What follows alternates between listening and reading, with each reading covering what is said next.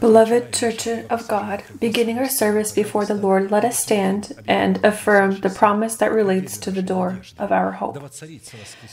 Let the resurrection of Christ reign in our bodies. Let us bow our heads in prayer.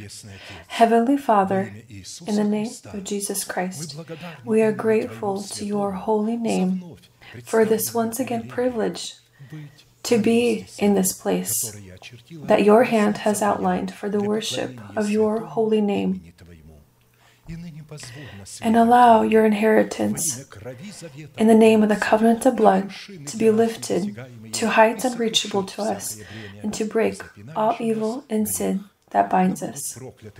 May in the service be cursed, as before, all the works of devil, illnesses, poverty, premature death, demonic dependencies, all forms of fears, depression, destruction, covetousness, ignorance, all of this, let it depart from the tents of your holy people. And stand, Lord, in the place of your rest, you and the ark of your greatness. And may your saints be clothed in your salvation, and may they rejoice before your countenance. Give us more from your Spirit. Fill us with your Holy Spirit, and allow us to find your holy countenance. I present this service to your divine arms. Guide them with your uplifted hand, Almighty God, Father, Son, and Holy Spirit. Amen. May the Lord bless you. You may be seated.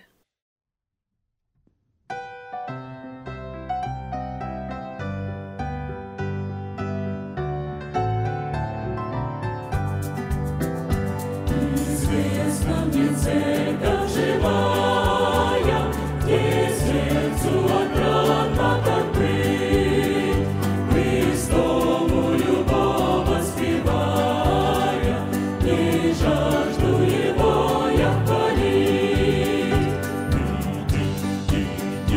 Он любит церковь живую, храм Божий ты в ней найдешь. Иисуса святую, поверь, и себе обретешь.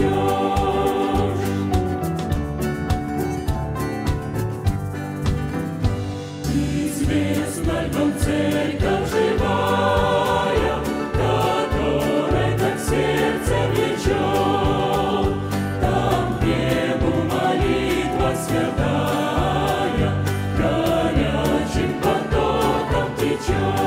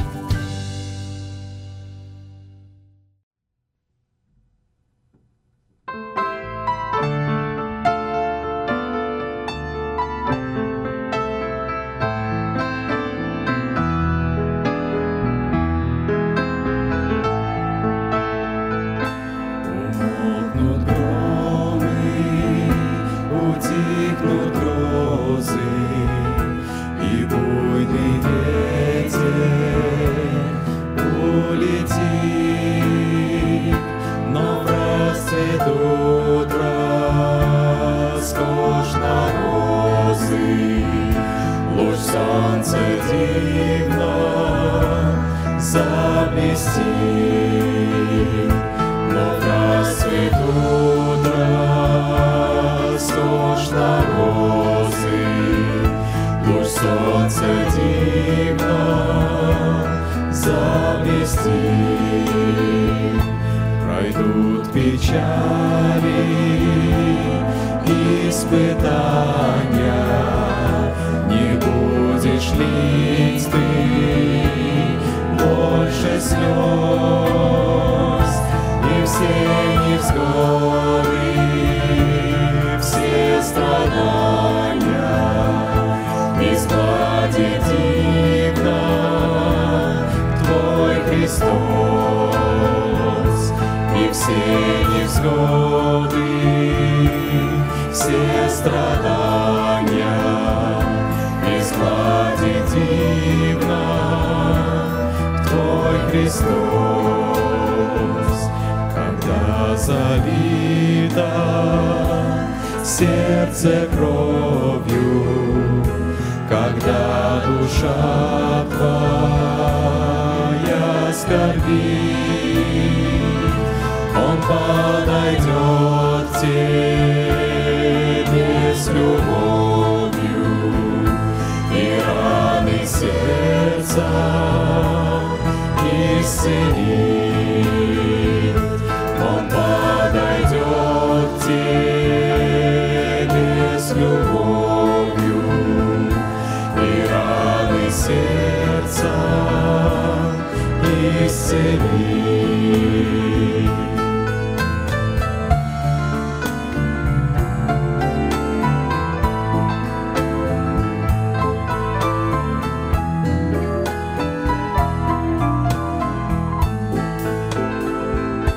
Никто тебе не может минуту горя радость дать, лишь только Он все это может. Он может скорби услыхать, лишь только Он все это может. Он может скорби услыхать. О, прибегай к Христу в молитве, когда ты в горе и в слезах, и устоишь в тяжелой битве, и будешь с Богом в небесах, и устоишь в тяжелой битве, и будешь с Богом в небесах.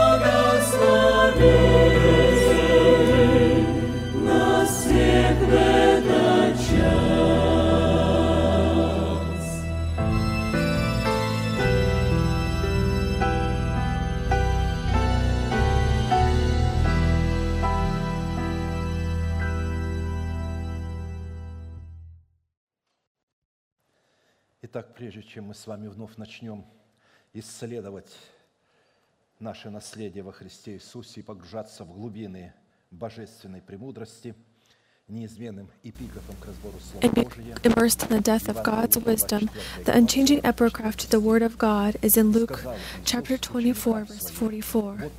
Then he said to them, "These are the words which I spoke to you while I was still with you, that all things must be fulfilled which were written in the law of Moses and the prophets and the Psalms concerning me." And so for us, as partakers of the body of Christ, to partake with Christ in all that was written about Him in Scripture, we will continue our study in the direction of our cooperation with the Holy Spirit and what we must do on our end so that we receive the right to set aside our former way of life, to be clothed in a new way of life. Ephesians chapter 4, verses 22 through 24. That you put off concerning your former conduct the old man which grows corrupt according to the deceitful lusts, and be renewed in the spirit of your mind, and that you put on the new man which was created according to God in true righteousness and holiness. For the fulfillment of this commandment, there are three basic commands and verbs. This is to set aside, to renew, and to clothe. We have noted that answering these fateful questions will affect whether we turn ourselves into vessels of mercy or vessels of wrath, or rather, will we perfect the salvation that is given to us in the format of a deposit, or will we waste it? Because of this, our names would forever be blotted out of the book of life. although at a certain point they were written there. In a certain format, we have already examined the first two questions and have stopped to study the next question. What conditions must we fulfill so that through our renewed thinking we could begin the process of clothing ourselves into the powers of our new man who is created by God in Christ Jesus in the righteousness and holiness of truth? In regards to clothing ourselves into our new man, we came to the conclusion that we need God's help in the subject of His mercy.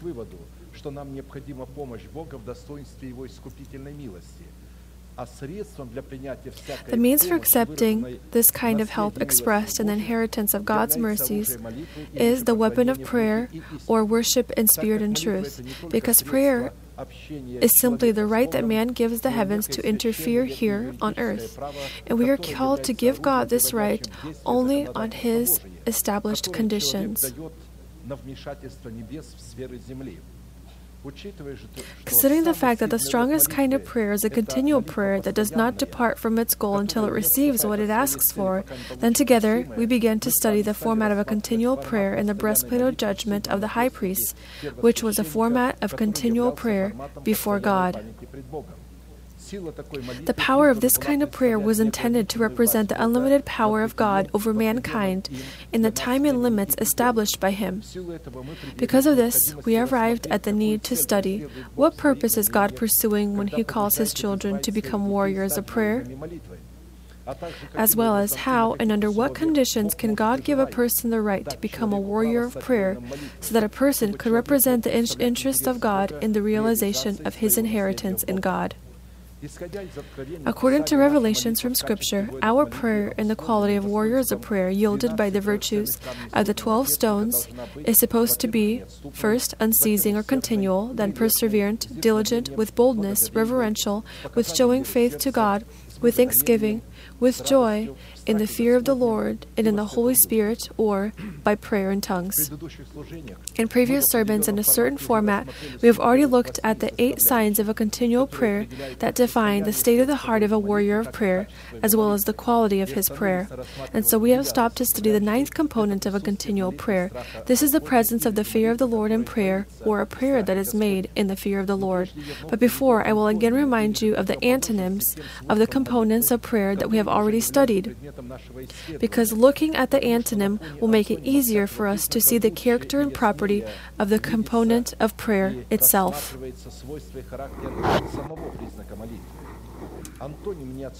antonym of unceasingness is unfaithfulness or not continual. The antonym of diligence is resistance. The antonym of perseverance is laziness. The antonym of boldness is audacity. The antonym of reverence is neglect and hatred.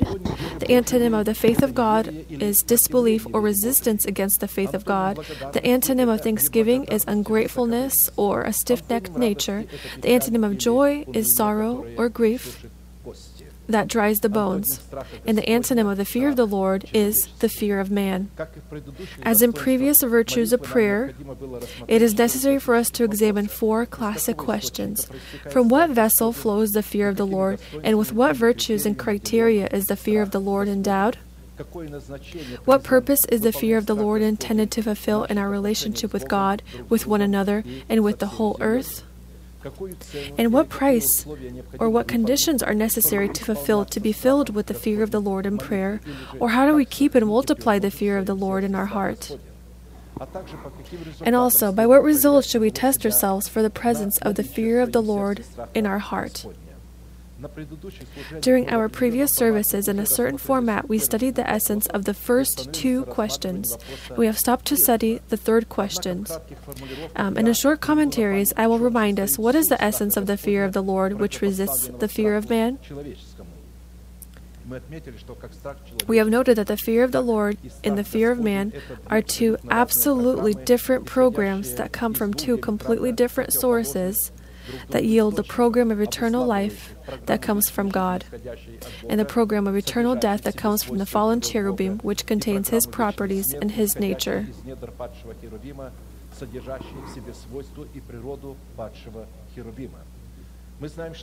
We know that the first Adam, through disobedience toward God, transformed into the programmable device of the fallen angel and inherited this program which was opposite of the fear of the Lord, which was passed down to all of mankind and began to be known as the fear of man. In Scripture, the property or character contained in the fear of the Lord, just as the previous properties, is attributed to prayer as a commandment, as a command in a military order, non-compliance toward which will result in death that is expressed in the final destruction of a peaceful relationship with God. The fear of the Lord, as the program that yields the life of God, flows from the source of the wisdom of God and is the keeper of this wisdom. And as the program is able to abide and express itself, only a programmable device, which is the reborn heart of man, which becomes a mind of good understanding that abides in the commandments of the Lord. The fear of the Lord is the beginning of wisdom. A good understanding have all those who do His commandments. His praise endures forever. Psalms 111:10. We have noted that the reason for many delusions and stagnations is precisely from what our understanding depends on. For example, if we make our understanding dependent on people or the opinions of others, we will satisfy their stagnancy, their ignorance, and their religious ambitions. If we make our understanding dependent on the traditions of man, then for these traditions we will violate the commandments of God. If we make our understanding dependent on logical thinking and the experience we have, we will also end up far from the fear of the Lord, because the fear of the Lord and the subject of God's wisdom not only doesn't depend on our logical or rational thinking, but it also rules over it.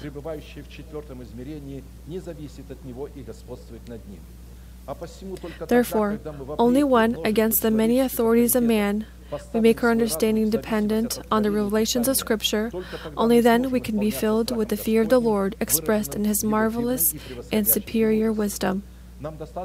We know fully well that on the earth in which we live, there exist many kinds of fears and even more kinds of phobias. The whole earth is pretty much filled with these fears and phobias. But these fears, they are not comparable to the unique and magnified kind of fear that comes from the depths of God and is passed down by the right through lineage. All of these fears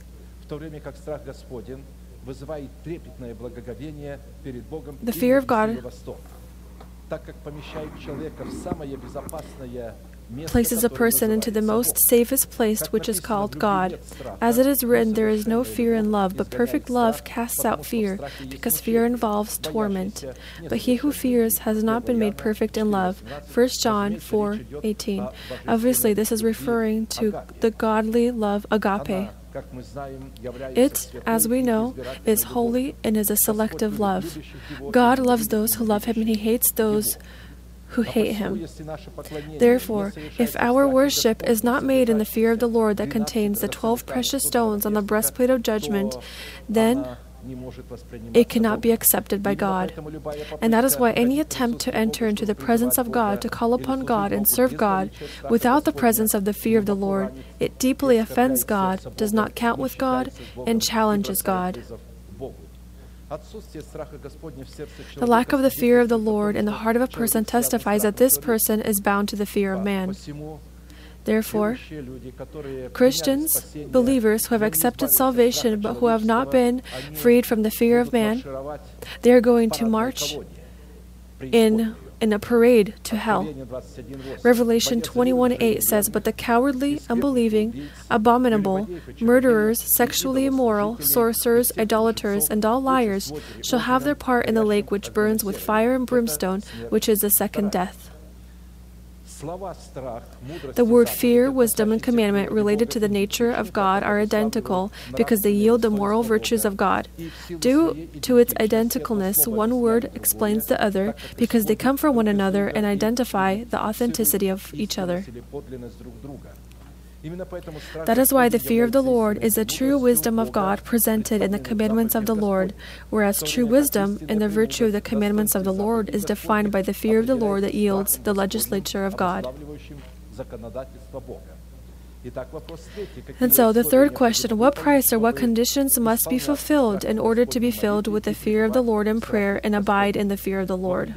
In a third format, we have already studied three conditions that are necessary for the acceptance of the seed of the fear of the Lord.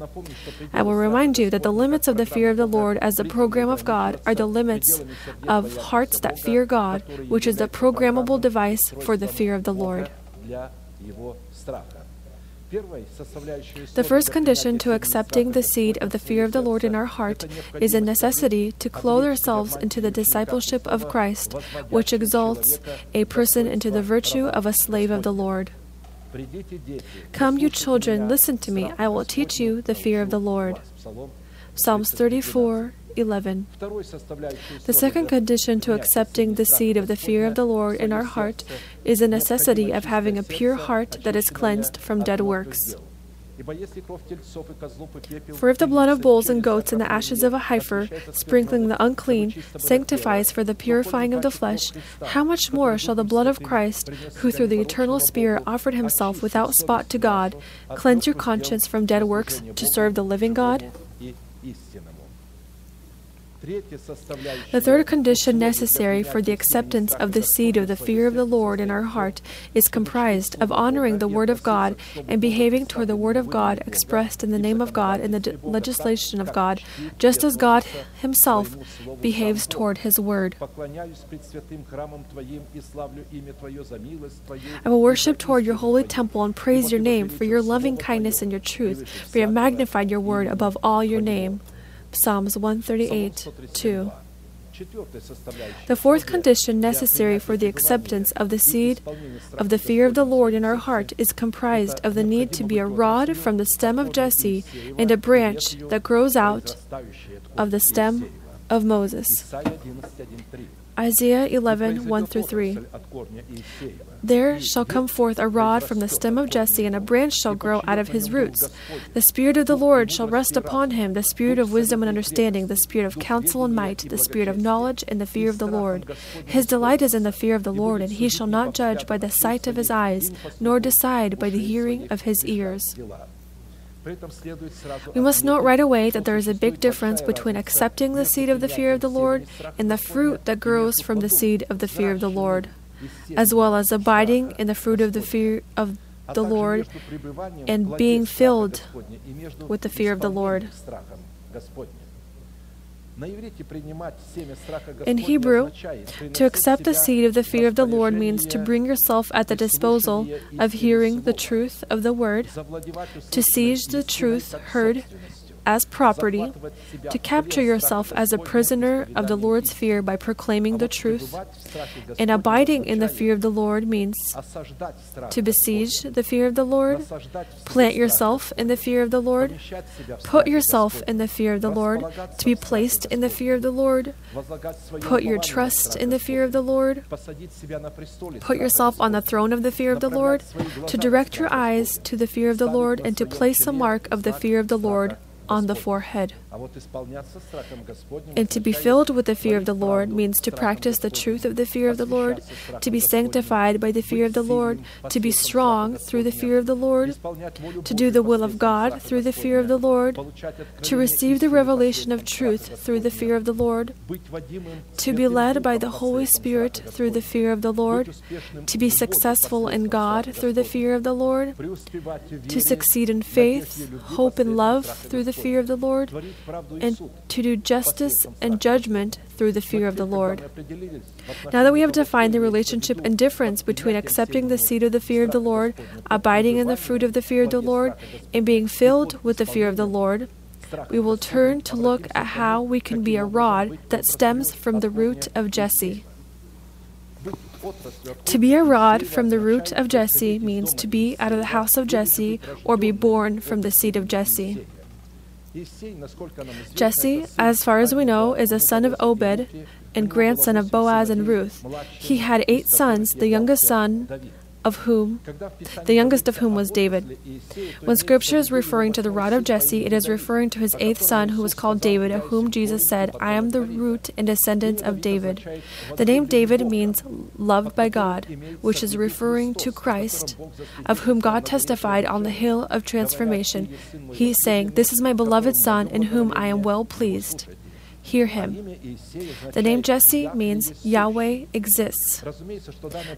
We know that this prophecy is a parable that presents conditions necessary to fulfill, to be filled with the fear of the Lord, expressed in our existence from the stem of Jesse. A question arises: what conditions are necessary to fulfill to become a rod from the stem of Jesse, and then a branch that grows from the stem of Jesse, so that the Spirit of the Lord could be upon it?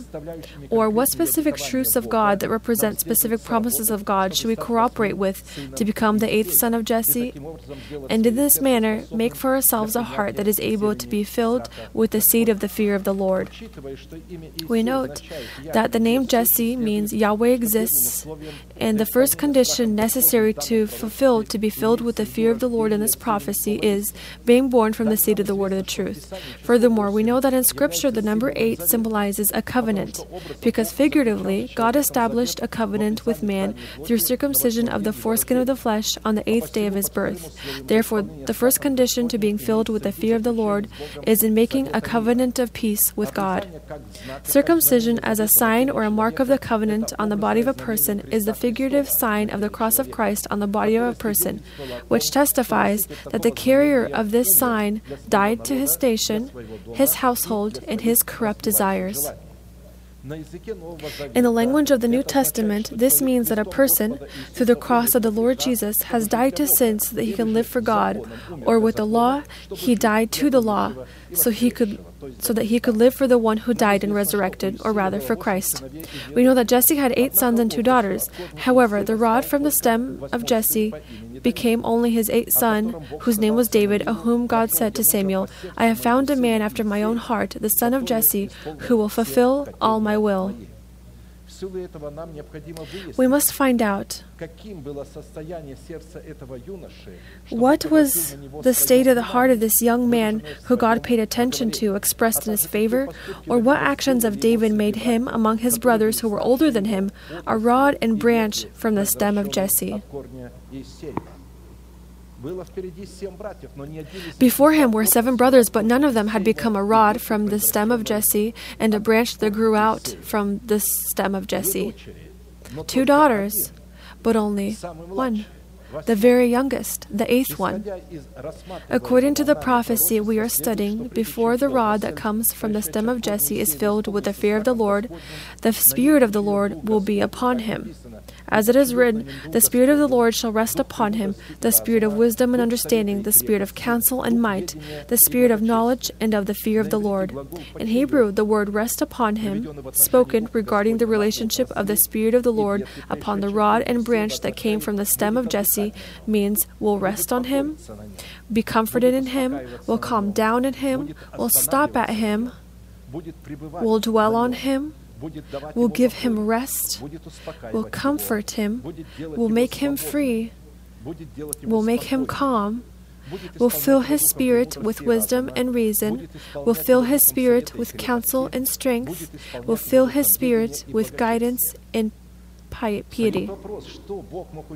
A question arises: what could God have seen in the rod, in this branch, in the image of David, the 8th son of Jesse, that made him stretch out his favor upon him in the face of his Spirit?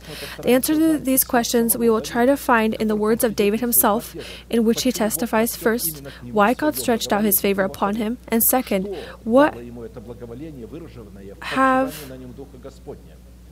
has this favor given him, expressed in the Spirit of the Lord resting upon him? Therefore, from this testimony we will discover what conditions are necessary to fulfill to be the rod from the stem of Jesse, so that the fear of the Lord could become our treasure. But David said to Saul, 1 Samuel 17:34-37, "Your servant used to keep his father's sheep, and when a lion or a bear came and took a lamb out of the flock, I went out after it and struck it, and delivered the lamb from its mouth. And when it arose against me, I caught it by its beard, and struck and killed it. Your servant has killed both lion and bear, and this uncircumcised Philistine will be like one of them, seeing he has defied the armies of the living God. Moreover, David said, The Lord who delivered me from the paw of the lion and from the paw of the bear, he will deliver me from the hand of this Philistine. And Saul said to David, Go, and the Lord will be with you.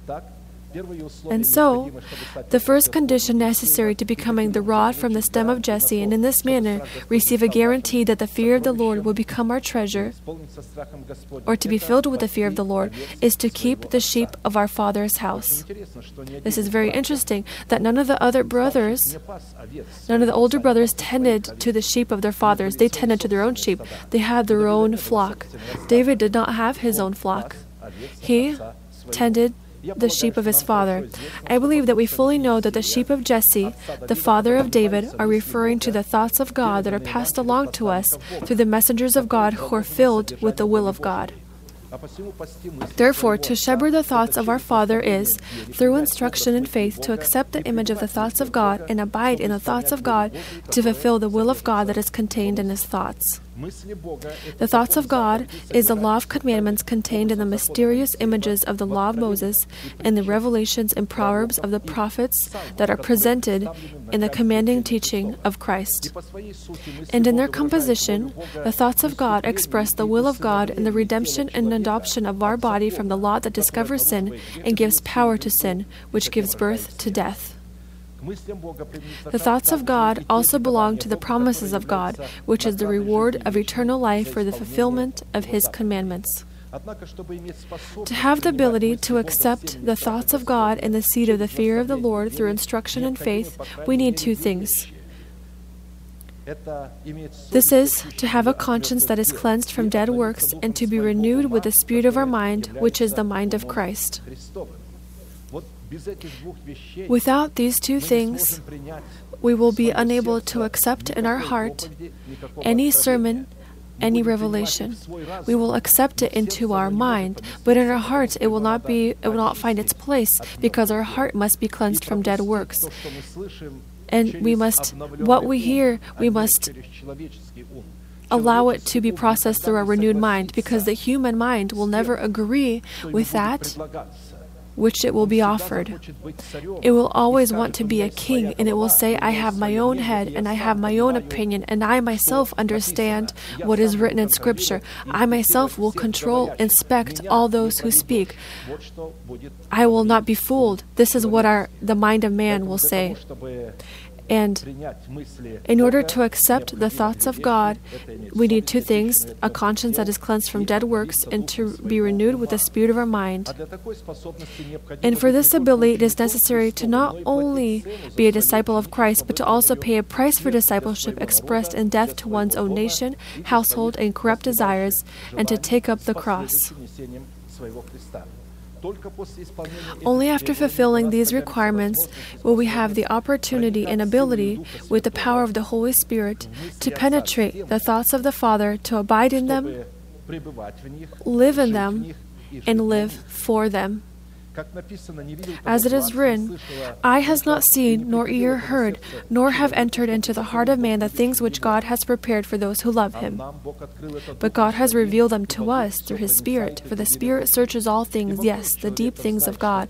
For what man knows the things of a man except the Spirit of man which is in him?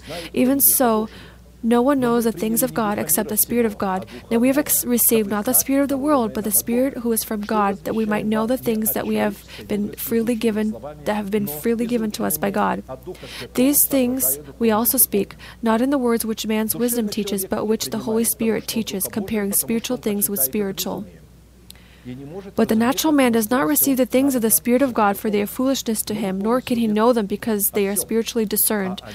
But he who is spiritually judges all things, yet he himself is rightly judged by no one. For who has known the mind of the Lord that he may instruct him? But we have the mind of Christ. 1 Corinthians 2, 9-16. The standard for the ability to penetrate the thoughts of the Heavenly Father with the power of the Holy Spirit to fulfill the will of the Heavenly Father is the true rod that came from the stem of Jesse in the face of of Christ.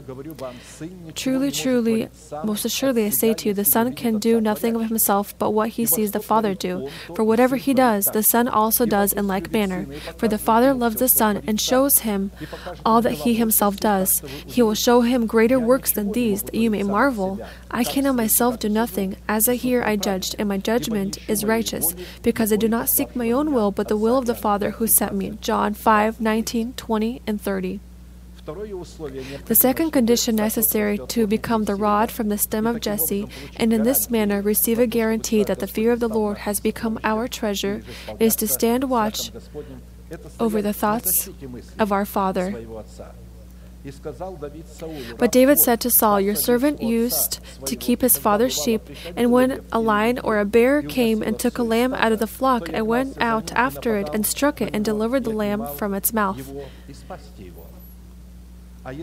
And when it arose against me, I caught it by its beard and struck and killed it. Your servant has killed both lion and bear. Very interesting.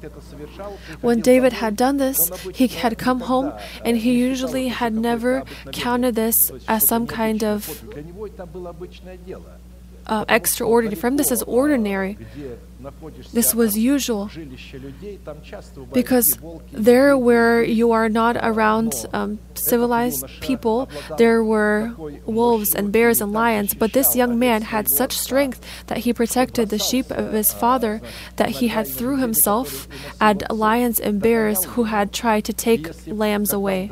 And when he had caught up to it, and the animal saw this, they left the animal living. But if the beast did not want to give it away, he says, I took it by the beard and struck and killed it. So we, with the strength of his fist, when striking it, he killed the beast, the lion or the bear. What kind of strength did this young man have that he was able to do this? And he didn't see this as extraordinary. He never boasted of this.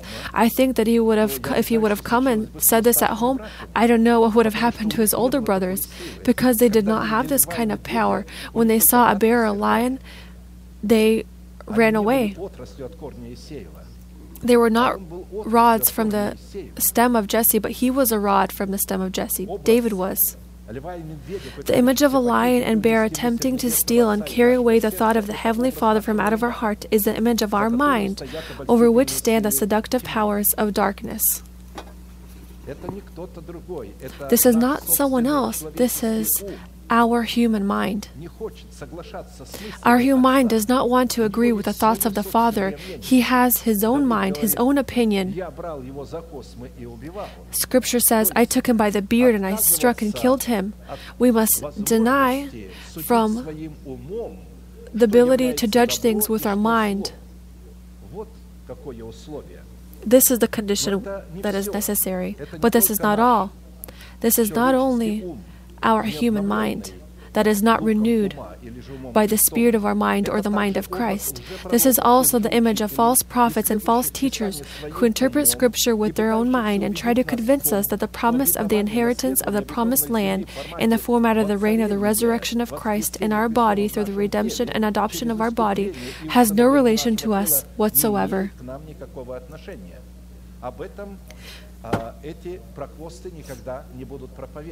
These lions and bears will never preach about this. They will consider this as a heresy.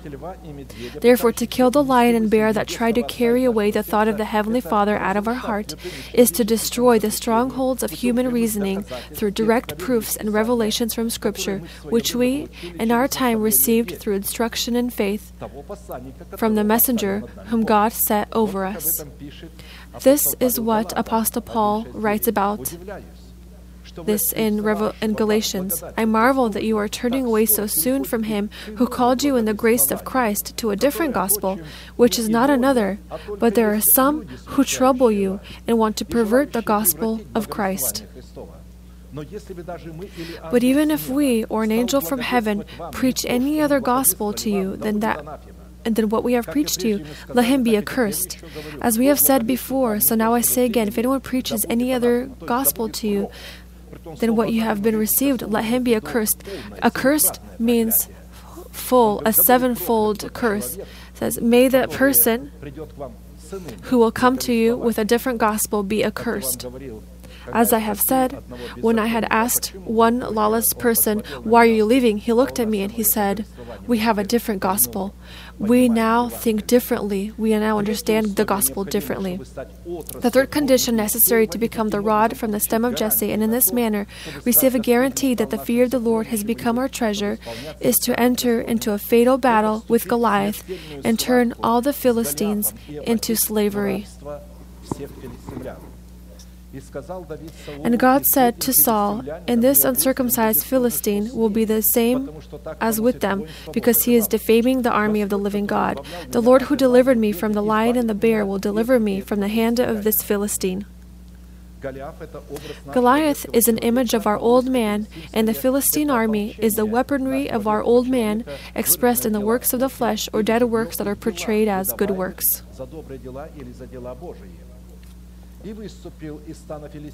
And a champion went out from the camp of the Philistines named Goliath, from Gath, whose height was 6 cubits and a span. So we know that 6 is the number of man. He had a bronze helmet. So as a person, he himself condemned himself based on how he understood condemnation. And he was armed with a coat of mail. So this is the image of righteousness. And the weight of the coat was 5,000 shekels of bronze. Do you see? He had also received this coat of mail through fivefold ministry. But this is not the fivefold ministry that is good. It is the Philistine fivefold ministry. Because the false church copies the true church, the true bride. It tries to take from it and copy from it. He had a bronze arm on his legs and a bronze javelin between his shoulders. Now the staff of his spear was like a weaver's beam, and his iron spearhead weighed 600 shekels, and a shield bearer went before him. 1 Samuel 17:4-7. Only by fulfilling the above conditions do we become the rod that comes from the root of Jesse, and as a result of this, we receive the right to be filled with the fear of the Lord, in which we give God the basis to fulfill His will on planet Earth in the reign of the resurrection of Christ in our mortal body. Do you remember that when David had went out against Goliath, then David also used fivefold ministry? He was in the same order. He had taken 5 stones, and with one of these stones, he had destroyed Goliath, had struck him, and although he had his helmet, a bronze helmet, because this was not a godly helmet, because if this was a godly helm of salvation, David would have not been able to strike Goliath. The fact that he was a Philistine, he was uncircumcised. Goliath was. And when a heart is uncircumcised, it takes all of that. It takes things to itself and it attributes it to himself as if it is godly. But the fact is that this person isn't circumcised. He has not died to his nation, his household, and to his corrupt desires. All right, the 5th condition for accepting the fear of the Lord in our heart, it is necessary to be an organized part of Zion. Isaiah 33:5-6. The Lord is exalted, for He dwells on high. He has filled Zion with justice and righteousness. Wisdom and knowledge will be the stability of your times, and the strength of salvation, the fear of the Lord, is His treasure. According to this prophecy, we know that the stability of times, strength of salvation, wisdom and knowledge yielded by the treasure of the fear of the Lord can occur only after God fills Zion with justice and righteousness. However, before all of this, for the fear of the Lord to become our treasure, it is necessary for us to become partakers of Zion, or to become sons and daughters of Zion. And to become sons and daughters of Zion, it is necessary to know what characteristics does Zion have and what conditions are necessary to fulfill to become an organized part of Zion. All the while considering that the relationship of God with the redeemed man and the salvation of the redeemed man is made dependent on his organized partaking to Zion. And practically, the fate of every single nation and of all peoples in general is dependent on both their relationship to Zion and their attitude toward Zion. In Scripture, there are more than 150 different places in which the definitions of Zion are presented, the establishment of Zion, and the conditions that give God the right to power to be an organized part of Zion. In Hebrew, Zion means famous, exalted by God, magnified by God, the mountain of God, an unshakable foundation, fortress of truth, unshakable stronghold, the high mountain on which God dwells, city of David, beautiful elevation, the joy of the whole earth, the fear of the whole earth, healing of the whole earth, justice of God, the house of God, God's city, God's rest, God's gladness, and the triumph of God. And this is not even the full list. Thus, in order for the fear of the Lord to become our treasure, we, as I have said, proceeding from this far from complete list of definitions and purposes of Zion, will try to determine how to become an organized partaker to the essence and purpose of Zion, and what conditions give us the right to be an organized part of Zion. In the first place of Scripture to which the Holy Spirit drew my attention to show how the fear of the Lord might be your treasure is an event in the life of the people of Israel when Zion for the first time became the foundation, the center, and the focus of their faith, their statehood, their strengths, and their future hope. 2 Samuel 5:1-10. Then all the tribes of Israel came to David at Hebron and spoke, saying, Indeed, we are your bone and your flesh. Also, in time past, when Saul was king over us, you were the one who led Israel out and brought them in. And the Lord said to you, You shall shepherd my people Israel and be ruler over Israel. Therefore all the elders of Israel came to the king at Hebron. And King David made a covenant with them at Hebron before the Lord. And they anointed David king over Israel. David was 30 years old when he began to reign, and he reigned 40 years. In Hebron, he reigned over Judah 7 years and 6 months, and in Jerusalem, he reigned 33 years over all Israel and Judah. Nevertheless, David took the stronghold of Zion, that is the city of David. Now David said on that day, Whoever climbs up the way of the water shaft and defeats the Jebusites, the lame and the blind, who are hated by David's soul, he shall be chief and captain. Therefore they say, The blind and the lame shall not come into the house. Then David dwelt in the stronghold, and called it the city of David. And David built all around from the Millo and inward. So David went on and became great, and the Lord God of hosts was with him. And so, the reign of David in Hebron at the age of 30 years is an image of our dedication in the rank and virtue of royal priesthood. Hebron is a place where the 12 tribes of Israel, in the person of their elders, came to David to conclude an alliance with him, in which they recognized his authority and his authority over themselves. The city of Hebron is in the inheritance of Judah and has another name. It's Kiriath Arba. The name Hebron means a place of union and covenant, and the name Kiriath Arba means the city of four, or the city placed in a four square. Thus, the place where David was anointed with the king was anointed as a king over the 12 tribes of Israel is not only the place where David made an alliance with the elders of the 12 tribes of Israel, but also the place of the city which is located foursquare, in which figuratively, as we know, each of the four sides contains 3 pearly gates with 3 names of the sons of Israel, thereby strengthening the importance of the commanding doctrine of Christ, which in the 12 pearly gates opens the way to Zion in the dignity of the fruit of the tree of life. Pay attention. Only after David in Hebron had made a covenant with the elders of the 12 tribes of Israel, where he reigned 7 years, he reigned over all of Israel, which gave him a reason and opportunity to go against the ancient Jerusalem, whose inhabitants at that time were the Jebusites. The ancestor of the Jebusites was one of the sons of Canaan, the grandson of Noah, by the name Jabus, which was the name of so-called ancient Jerusalem or Zion, which the Jebusites considered their fortress and their capital. This is where Melchizedek had lived, the king of this city and the priest of the city.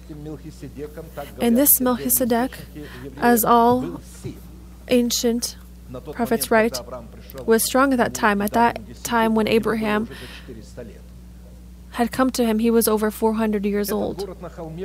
This city on a hill was chosen and destined by God to become the capital not only of the state of Israel, but also the capital of all the states taken together, since we will see later that it is from Zion that there will be a law through which God will condemn all nations and save Zion.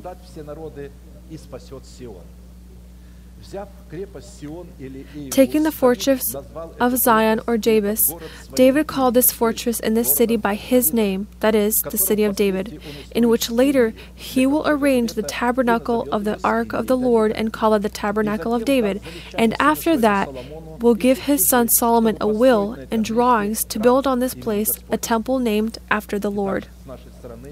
And so on our part, for the fear of the Lord to become our treasure, it is necessary for us to reign 7 years in Hebron. This is the image of our reign over all our essence. Our reign in Hebron will allow us to make a covenant with the 12 elders of the tribes of Israel and reign over all of Israel. This is an image of our union with the 12 teachings of Christ, the 12 base teachings, which will allow us to go against the Jebusites living in the Zion of our body, in the subject of our ambitious lusts, which we previously perceived as the will of God. We will be successful in conquering these Jebusites, because this is their capital. Considering that the Jebusites were inhabitants of Zion, the image of the Jebusites in our body and the subject of our ambitious lusts, which we previously perceived as the will of God, are the dead deeds that we perceived for the works of God and the subject of ebullient religious activities. This is not a simple nation. No one could conquer them. This was a very strong nation. Take a look how long Israel has passed. Judges have passed. Saul came. No one even thought to go and to reign over the capital of Jebus, because this was a strong army around this mountain, upon which was the strength of this mountain, Zion. No one even dared to go there, because this is referring to dead works. Dead works is evangelism. Dead works are prayers. Dead works are sermons. This is referring to all these things that are made not in God. When a person makes it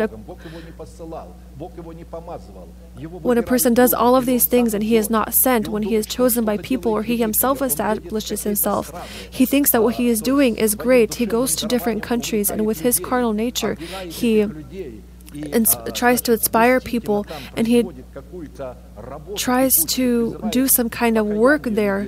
He calls these people to repentance and so forth. You know, after some who had repented, I had met with him, and if you remember, we had one black man who came with his wife. He was the pastor of 3,000 Pentecostal church, 3,000 membered.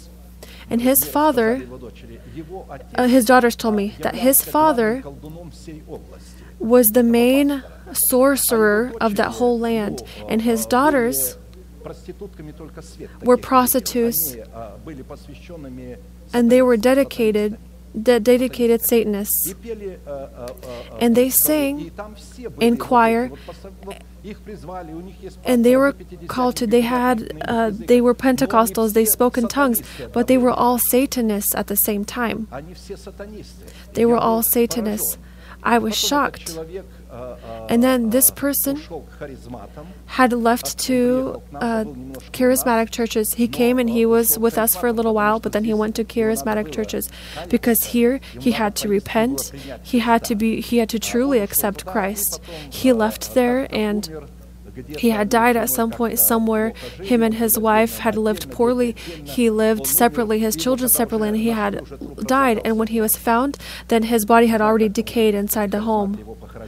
I don't know how the charismatic church then buried him, but they did somehow. What do I want to show you? These are dead works. We do things, but if God has not sent you, What are you able to do? You can't. People say, well, here you're showing me spiritual manifestations. You must be from the Lord. No, because even some of the Pharisees said, we have taught on your streets. We have done your works. He says, depart from me, all you workers of iniquity. I do not know you. Do you see here that people are not focused on the fruit? Who does God call His? Those who bring fruit. Those who bring fruit. They had no fruit. What did they have? They had these dead works. They think that these dead works, they are doing these things, and they are singing various songs, that they are bringing fruits. I say, no, these are not fruits. I had denied singing certain songs with certain wording in it. I said, I don't want to sing this song because these words are incorrect. I was supposed to sing certain songs in choir that had incorrect words. I had told them that the fruit is a changed character, and they think otherwise. They don't even want to think or even understand.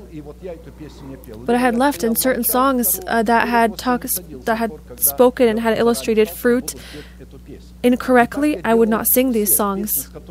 And all the songs with which I did not accept, that resisted the Spirit of truth, I said, I am not going to sing this song. The choir sings it.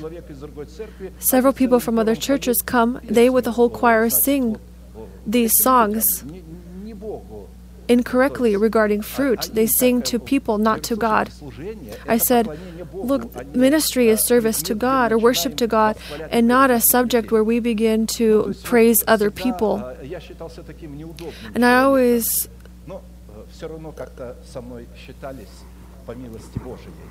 By the mercy of God, people still spoke with me, even though I did not speak to some,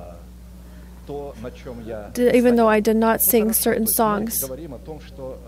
Again, we are talking about how Jebusites are the image of dead deeds. Therefore, the image of the reign of David in Hebron must be viewed as the renewal of our mind with the mind of Christ, or the image of the reign of the mind of Christ in the place of our intellect. So when he had reigned in Hebron for 7 years, the image of the reign of David in Zion, now when he had taken Zion, and from there he reigned, it must be viewed as the image of the reign of Christ in our mortal body. Because Zion is an image of the body of Christ. It is not an image of our spirit and not an image of our soul. It is an image of our body, where God will dwell, His temple. For this corruptible must put on incorruption, and this mortal must put on immortality. So, when this corruptible has put on incorruption, and this mortal has put on immortality, then shall be brought the pass to the saying that is written, Death is swallowed up in victory. O death, where is your sting? O Hades, where is your victory? The sting of death is sin, and the strength of sin is law. 1 Corinthians 15, 53-56. Take a look. This place of Scripture is not talking about the rapture, but what will occur before the rapture. So before God will rapture His church, He will create the victory of redemption. If He has redeemed our spirit and our soul, and we now have a renewed mind, we have reigned in Hebron for 7 years over all of our essence, then in order to make a union with the 12 teachings, so with all of the whole teaching, and to reign in Zion, to take this Zion, because only when he had reigned in Israel, he was able to take Zion. We cannot take these Jebusites out of our body if we do not reign over all of Israel, if we do not have understanding, if we do not accept the teaching of Jesus Christ in the format of the 12 base teachings in ourselves. Therefore, to summarize, making the Zion of our body become the foundation, the center, and the focus of our faith, our statehood, our strength, and our future hope that the fear of the Lord might become our treasure, is impossible if we are not taught meekness to bridle our body and in this manner reign in Hebron over our ambitious desires, and if we do not step into a covenant with the 12 elders of the sons of Israel in the virtue of the 12 teachings of Christ, if we have none of this, our path toward the treasure of the fear of the Lord will never be found by us.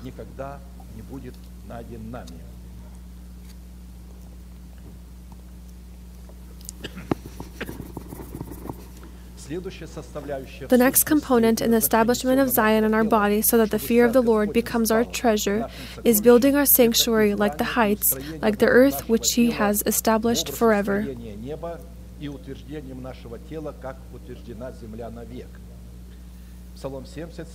Psalm 78, 65 through 71. And the Lord awoke us from sleep, like a mighty man who shouts because of wine. And He beat back His enemies. He put them to a perpetual reproach. Moreover, He rejected the tent of Joseph and did not choose the tribe of Ephraim, but chose the tribe of Judah, Mount Zion, which He loved. He built His sanctuary like the heights, like the earth, which He has established forever. He also chose David, His servant, and took him from the sheepfolds, from following the ewes that had young. He brought him to shepherd Jacob His people and Israel His inheritance. The image in which God figuratively woke from sleep like a man who shouts because of wine, to beat back his enemies and put them to a perpetual reproach, points to the fact that before Zion, in the virtue of our body, becomes a sanctuary of God forever, and is built like the heights and like the heaven which He has established forever, our body will be held captive by our enemies. And as paradox as this may sound, the enemies of our body are presented in this place of Scripture as a tent of Joseph and the tribe of Ephraim, which God rejected, so that in their place He can choose a tribe of Judah in the virtue of the mountain of Zion. And after that He chose David His servant, and took him from the sheepfolds' houses, and led him to feed His people, Jacob's and his heritage, Israel. A question arises: what position in our body was occupied by the tent of Joseph and the tribe of Ephraim? For what reason did God reject the tent of Joseph and the tribe of Ephraim? Who is the tribe of Judah and David in our body? Who came to replace the tent of Joseph and the tribe of Ephraim? The fact is that the former tabernacle, personifying the law of Moses, who revealed sin and gave power to sin, was in Shiloh, who by lot belonged to the tribe of Ephraim, the son of Joseph. Therefore, until the first tabernacle, carrying the condemnation of our body, is abolished, the Zion of our body will be in reproach and disgrace. However, the purpose of God was to redeem our nation from sin and death, and to lead Christ into the Zion of our body. Therefore, the state of God to the Zion of our body is presented as a state of a giant in the state of sleep and intoxication with wine. The image of such a sleep is the death of Christ, and the awakening from this dream is the resurrection of Christ, through which God rejects the former tabernacle, personifying the mystery of condemnation, and affirms the new tabernacle, personifying the ministry of justification. Because the law brings about wrath. Romans 4:15 through 25. For where there is no law, there is no transgression.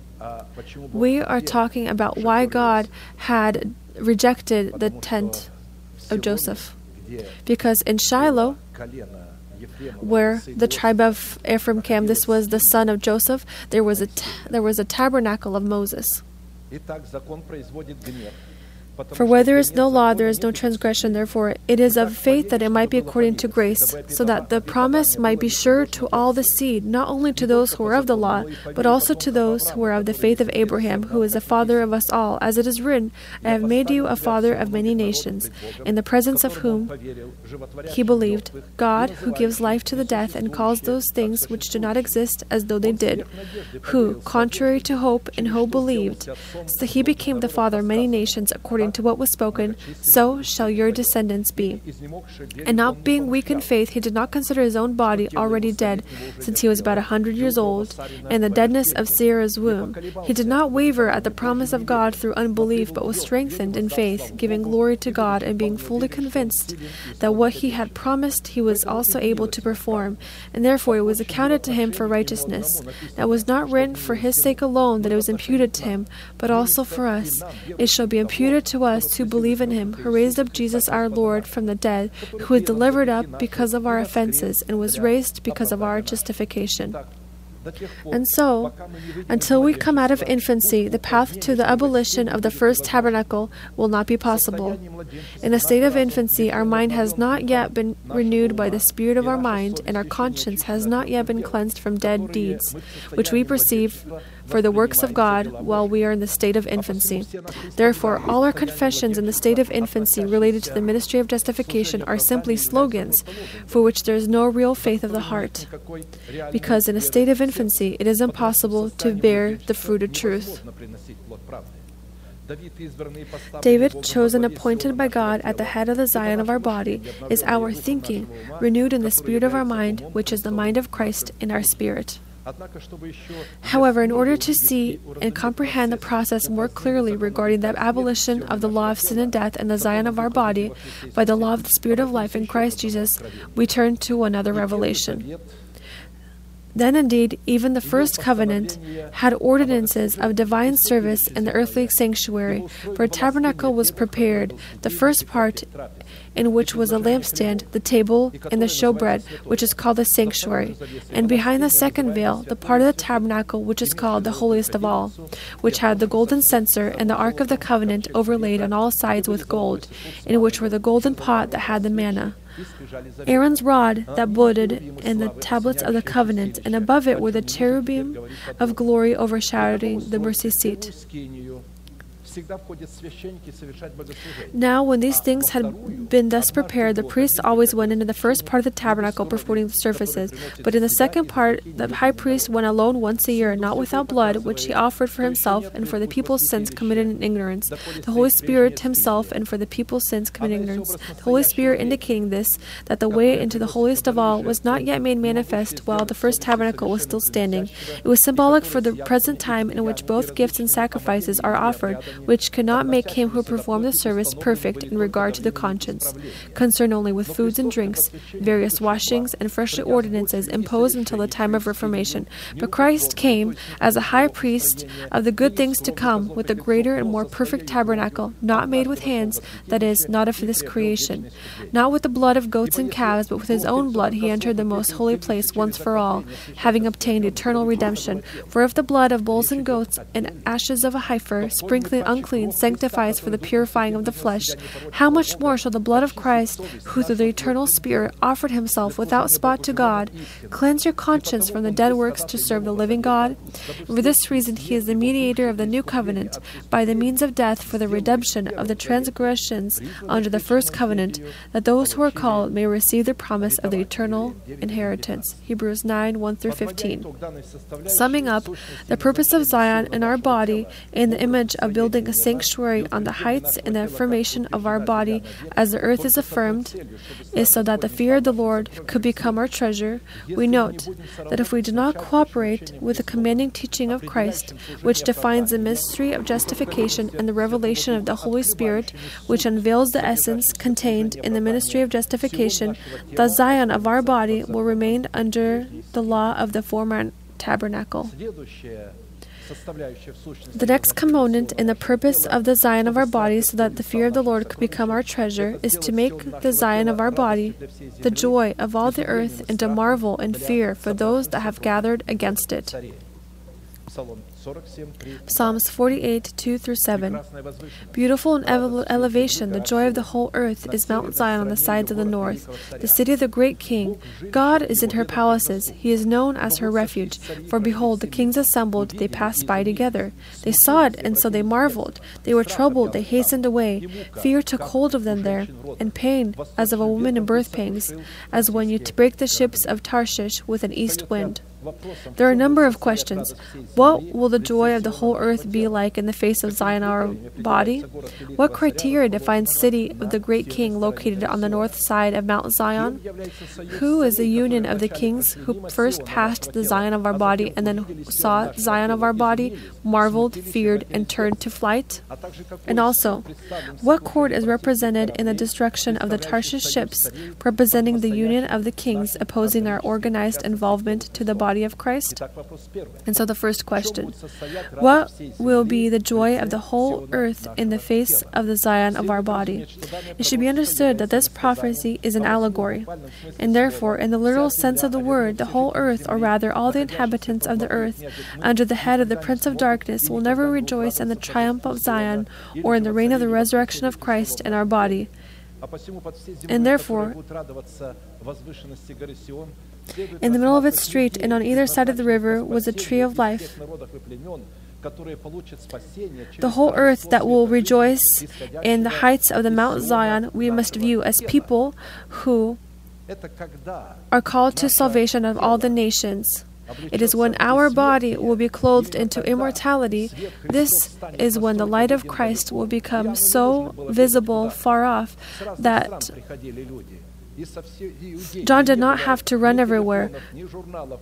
Although there were no phones or television, still tens of thousands of people came to John to Jordan to be baptized. This is what the Holy Spirit will do. Not you will come to him, but they will come to you. Not they will come to people, but people will come to you. Let us read another place of Scripture that these people will be healed through the Zion of our body. Revelation 22, 2-7. In the middle of its street on Zion, or Jerusalem, and on either side of the river was a tree of life, which bore 12 fruits, each tree yielding its fruit every month. The leaves of the tree were for the healing of the nations. We know fully well that in heaven there will be no ill people. In this event, this parable tells us what will occur on earth when saints who have an organized partaking to Zion will become the tree of life. And there shall be no more curse. This is referring to Zion. But the throne of God and of the Lamb shall be in it, and his servants shall serve him. They shall see his face, and his name shall be on their foreheads. Can you imagine what will occur with the body of a person when nothing will be cursed, but there, instead of the law of sin and death, will be the throne of God and of the Lamb? When we open the door, when he knocks, and he will feast there, he will establish his throne. There shall be no night there. They need no lamp nor light of the sun, for the Lord God gives them light, and they shall reign forever and ever. So, after this, these people in whose body the resurrection of Christ will reign, they will never perish. Then he said to me, "These words are faithful and true, and the Lord God of the holy prophets sent his angel to show his servants the things which must shortly take place. Behold, I am coming quickly. Blessed is he who keeps the words of the prophecy of this book." So, if then Christ had given us a sign when this will occur, and today we see that revelation that we have. It is living. And so the second question: by what criteria defines the city of the great King located on the north side of Mount Zion? The city of the great King located on the northern side of the Zion of our body is our organized partaking to the body of Christ in the person of the bride of the Lamb, which is determined by God's chosen remnant from all peoples, tribes, and languages. This is the city of the great King on the northern side of our Zion. This is our organized partaking to Zion, to the body of Christ. And I looked, and behold, in the midst of the throne and of the 4 living creatures, and in the midst of the elders, stood a lamb as though it had been slain, having 7 horns and 7 eyes, which are the 7 spirits of God sent out into all the earth. Then he came and took the scroll out of the right hand of him who sat on the throne. And when he had taken the scroll, the 4 living creatures and the 24 elders fell down before the Lamb, each having a harp and golden bowls full of incense, which are the prayers of the saints. And they sang a new song, saying, "You are worthy to take the scroll and to open its seals, for you were slain, and have redeemed us to God by your blood out of every tribe and tongue and people and nation, and have made us kings and priests to our God, and we shall reign on the earth." Take a look. The 24 elders and the 4 living creatures, this is an image of the bride of the Lamb. And this is the northern side. Considering the image of the northern side in the scriptures is an image of the divine court and retribution, or the image of the throne of the court, or the throne of judgment, you will always see that the judgment comes from north. Then the criteria that determine the location of the city of the great King on the northern side of the Zion of our body is our right for the authority to practice the judgment of God.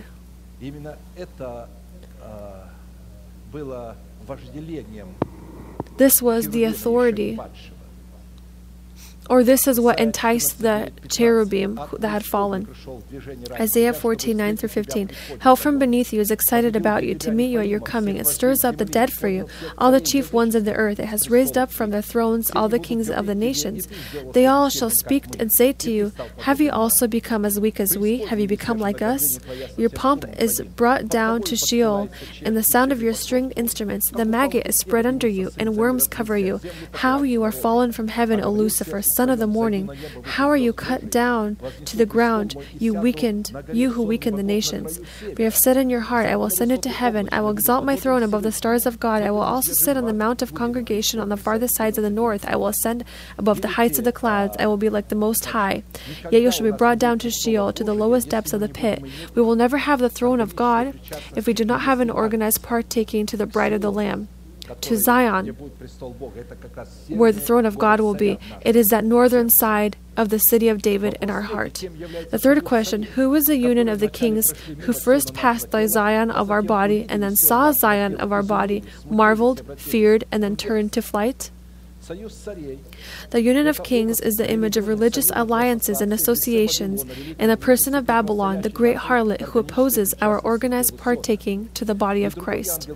And another angel following said, Babylon is fallen, that great city, because she has made all nations drink of the wine of the wrath of her fornication. Then a third angel followed them, saying with a loud voice, if anyone worships the beast and his image and receives his mark on his forehead or on his hand, he himself shall also drink the wine of the wrath of God, which is poured out full strength into the cup of his indignation. He shall be tormented with fire and brimstone in the presence of the holy angels and in the presence of the Lamb. And the smoke of their torment ascends forever and ever, and they have no rest day or night, who worship the beast in his image, and whoever receives the mark of his name. Here is the patient of the saints. Here are those who keep the commandments of God and the faith of Jesus. You see, we always want that the Antichrist that will rise up are certain political structures, certain kind of electric code, a chip that will be embedded in us. But in fact, all of this will occur in the church. Here Scripture writes about not will occur with the world, but with the world of the believers. Very many Christians will accept the mark of the beast as the mark of God. They will accept it on their foreheads, their thinking. The thinking of saints, when their mind is renewed, then this means that a person has the mark of the living God. If it is not renewed, if a person has not renewed his mind, then he will have the mark of the beast upon his forehead. And therefore, with his mind, he will begin to speak certain things and believe in such absurdity. And in doing so, he will think that this is the will of God to be successful, to be prosperous, and that we need to cast out the spirit of poverty. And all right, moving on, the fourth question. What court is represented in the destruction of the Tarshish ships, representing the unit of the kings opposing our organized involvement to the body of Christ? Do you know that at one time the world economic system depended on the export produced by the Tarshish ships, which figuratively in Scripture resists the economic system of Zion? It is the Tarshish ships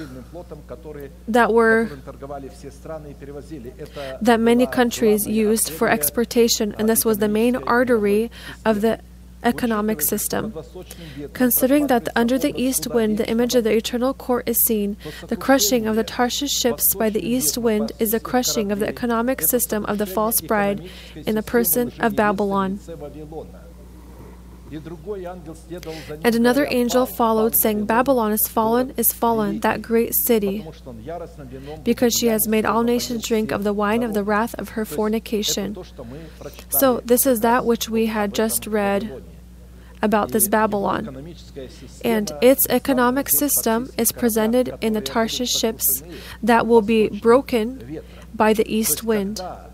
So when Zion will begin to shine, when the resurrection of Christ will begin to triumph in the body of certain chosen remnants, they will practice judgment, and the words that they speak in addressed to those organizations, to those religious organizations, against all these dead works, all of these works will immediately create action.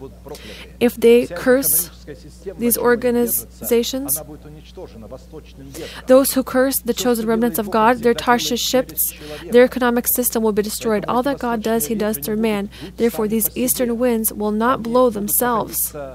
They will be contained in people, and they will act through people.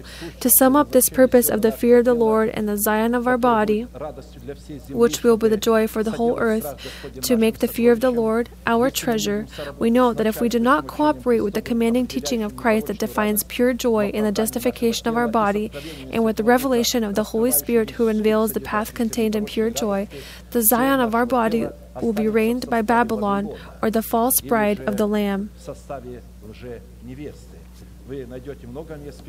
You will find many places of Scripture, and I have heard a voice from heaven saying, "Come out of Babylon." So it turns out that in Babylon there will be many saints who, when they hear this sound, when they hear this voice, this sermon, they will leave these organizations and they will go to Zion, to the true Zion.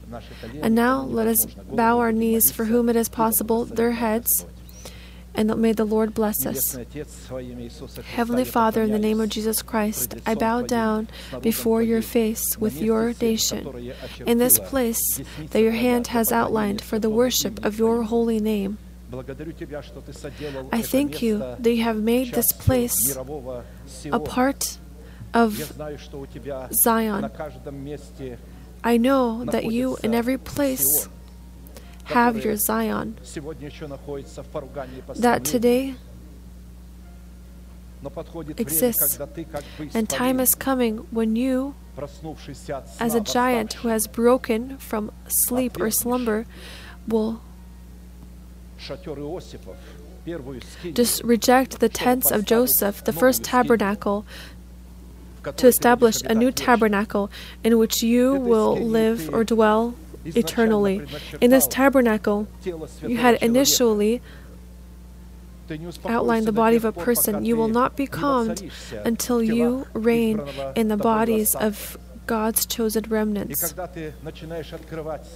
And when you begin to unveil these revelations to your people, to your nation, and when they accept it with their heart, your spirit begins to rejoice and to fall upon them, to rest upon them, so that your fear and the virtue of your legislation could come from their hearts, so that in their bodies the law, the throne, could be established, the throne of your judgments, so that the first tabernacle that discovers sin and gives power to sin could be abolished out of the body of a holy person.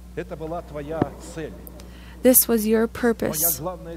This was your main purpose.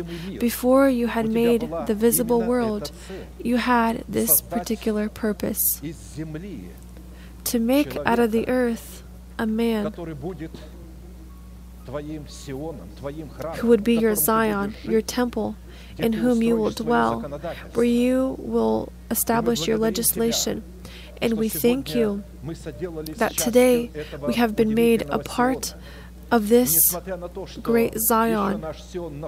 And even though our Zion is still in the slavery of decay, in slavery of illness, slavery of poverty, we still thank you that you have redeemed us from slavery to sin. And we await when you, with your voice, will say, "It is enough." When what we proclaim today as existent, in seeing this in the invisible, you will make it existent in our bodies. And you have given us, you allowed us to give birth to this promise. You will allow us to give birth to it, and to give birth to it without birth pangs. You have said, "Do not be in birth pangs.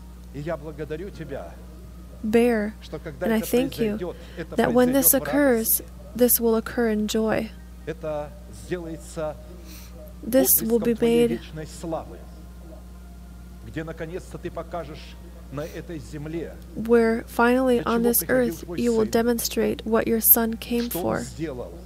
what He has Потому done, что сегодня, because несмотря на то, today, что многие знают имя Сына Твоего, despite many но know the этим name of your именем Son, они but называют by своих this, идолов. with this name, Этим именем they они call their называют свой idols. ум. With this name, they call their Этим own mind. идолом By они this называют свои name, they организации. call their own organizations. Но однажды ты должен положить этому конец.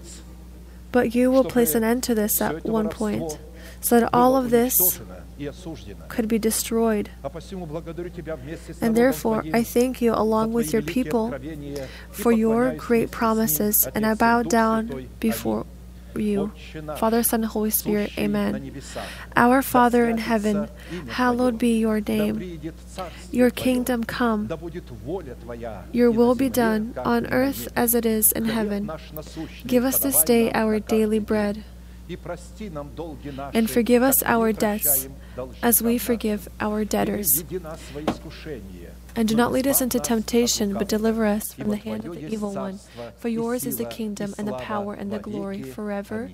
Аминь. Amen. А теперь провозгласим And now наш we may неизменный манифест. proclaim our Могущему unchanging же manifestation. соблюсти нас от Now to падения him who is и able to поставить keep пред you from славою stumbling Своею and to present you непорочными в faultless радости, before the единому, presence of премудрому his Богу, glory with Спасителю exceeding нашему, joy. через To Иисуса God, Христа, our Savior, Господа who нашего, alone is слава wise, и величие, be glory сила and и majesty, власть, dominion прежде and всех power, веков, both ныне now и во все and веки. forever. Аминь. Amen.